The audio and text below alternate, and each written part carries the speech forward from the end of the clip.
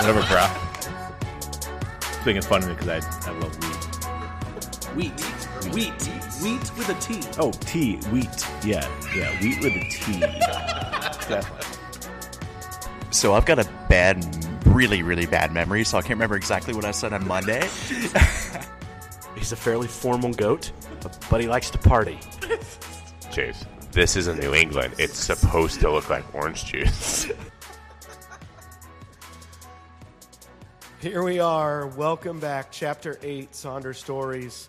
I am joined today by Luke Shropshire. Most of you know Luke already, especially if you've listened to the podcast. Luke, say hey. Hey, everyone. How you doing? Today we are going to be talking about a beer that's been with us pretty much from the beginning. It's gone off the board from time to time as it's sold out and continues to make its way back as it's become a little bit of a fan favorite. It holds a special place in my heart that I'll talk a little bit about today. And Luke will be able to talk a little bit more about the beer side of it. But what we're talking about today is Voss. We're talking about our Kolsch, our German Kolsch. And it's number one on the board every time you walk in. We also happen to have a pretty fun version of that beer that's joining our lineup today as well. That will be pretty exciting for people, I think. It's a little bit different than anything we've had up there before. We'll talk about that a little bit later on. Let's get into the beer first. So, Luke, we'll have you kind of dive in. What makes this beer true to style? What makes it true to form, to being a German Kolsch? And then what is it that makes it so drinkable and crushable for folks? So Voss, starting off, I guess when you want to make it more realistic to the style, you got to start with the correct yeast. So the yeast that we're using is a German Kolsch style yeast. So it is going to produce the fruity esters that are necessary, such as light apple esters, and helps kind of bring out that bready, crackery malt character. This recipe isn't too difficult. I believe it's a blend of two-row pills and then some specialty malts in there to kind of amplify some of the crackeriness. Traditional, just step mash, lauter, and boil. Nothing too specific on that side. We use, I think, a little bit of Cascade and Hallertau hops just to kind of make it a little traditional. And then we'll do a pretty just traditional fermentation around, I think it's about 16 Celsius, so that's going to be around 62 degrees Fahrenheit. So a little bit cooler. And we'll just do a small little free rise on that to kind of get a little bit of that ester profile. So, again, like I was saying in the beginning, that light apple characteristic that's traditional to Kolsch's and Köln. Other than that, nice little long lager time. And then, as always, spunding the beer or trying to recapture as much of the CO2 that's produced during the fermentation process to get a natural carbonation. I think the thing I love the most about Voss versus some other Kolsch's that I've had domestically is how crushable it is and low bitterness. That's what it reminds me of some other Germanic style Kolsch's, is just how clean and crisp and crushable this beer is. I think as we gear into spring and summer here, this is a beer that I think will continue to be a runner for us. Yeah, no, same here. It is different. I would attest a lot of it to the attention to detail that we have on our yeast strains that we use, and making sure we're not rushing them and making sure we're always hitting the proper cell counts. I believe that's why we always have a. Sorry, the guys are blowing down a tank downstairs a little loud. Yeah, don't be distracted by the incredible noise in the background. Usually, we try to plan these podcasts when we're not doing anything in production, but I've been down and out with the flu for the past 4 days, and so we're kind of on the fly here. We try to record them the day before they go out, and it is today, Tuesday, and April 2nd, and as you're listening to this, we're recording it on the same day, and what that means is we're in the middle of production, and there's all sorts of stuff going on in the background. Yes, so luckily a lighter day than usual, so not too loud, otherwise we wouldn't be able to do this. But yeah, back to what I was saying, just proper care of the yeast and just making sure it's happy.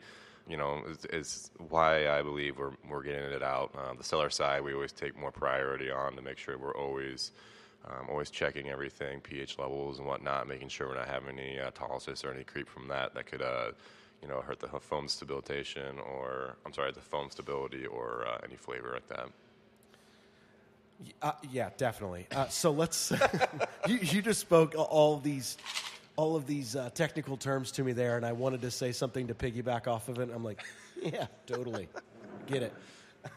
So let's talk a little bit about the name.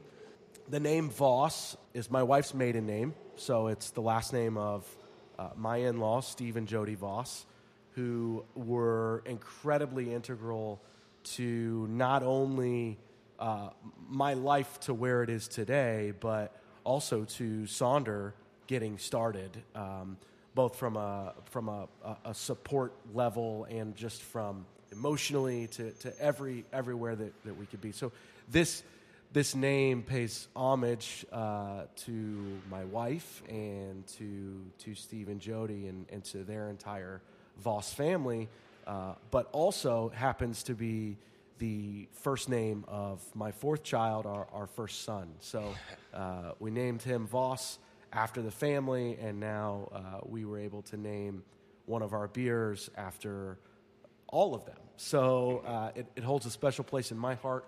Hopefully it's a beer that sticks around, and we think it's going to be. I think from a production standpoint, it makes sense for it to be. Yeah.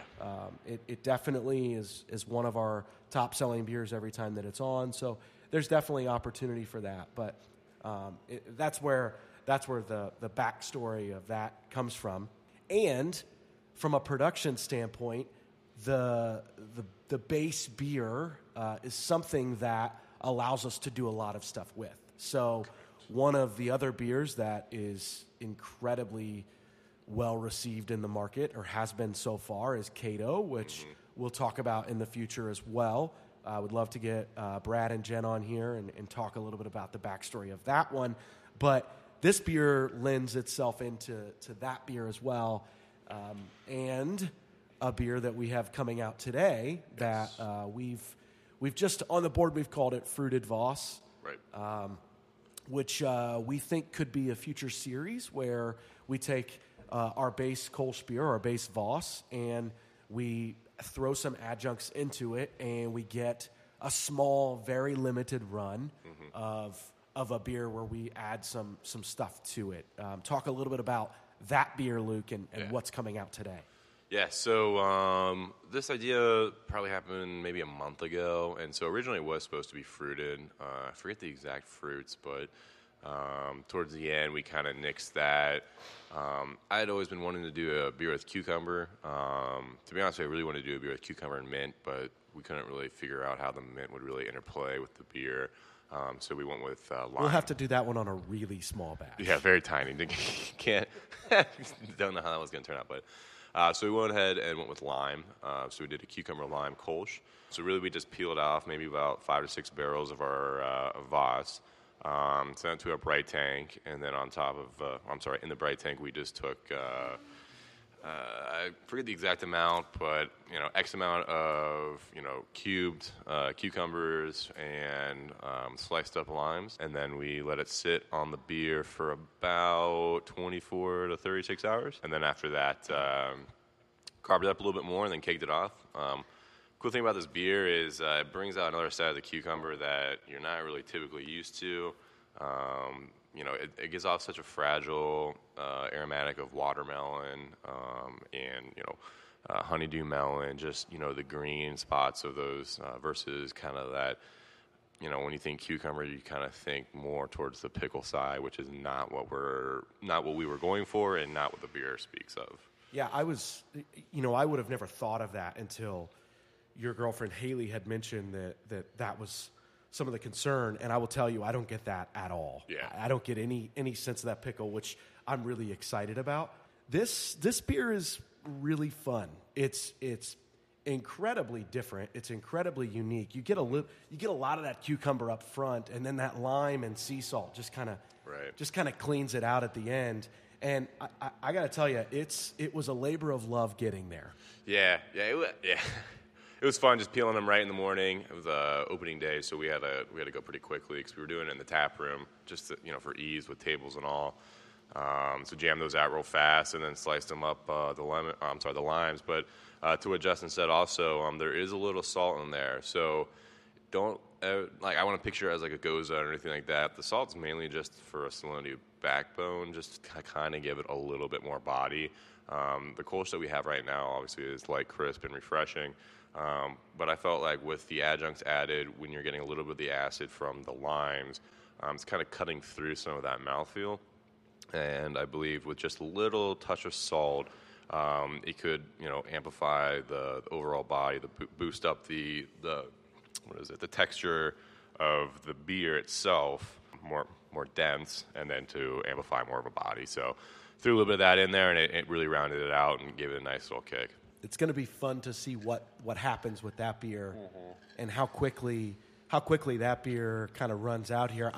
I hope we see a similar thing to that we did with Coconut Tears, which obviously your hands were behind as well. So it'll be fun to see what happens with this, and as time goes on, some of the other adjuncts and flavors that we're able to throw into Voss and see what happens. Thank you, Luke. Thanks for having me. Thanks for popping on quickly here under short notice. Of course. And making sure that we could wrap this up. I want to toast now to the Voss family, to Steve and Jody. Thank you to Liz, to Luke, to the entire Voss family that inspired this name, and to my son. For all of you listening, thank you so much, and we'll be back next week. Cheers. Cheers.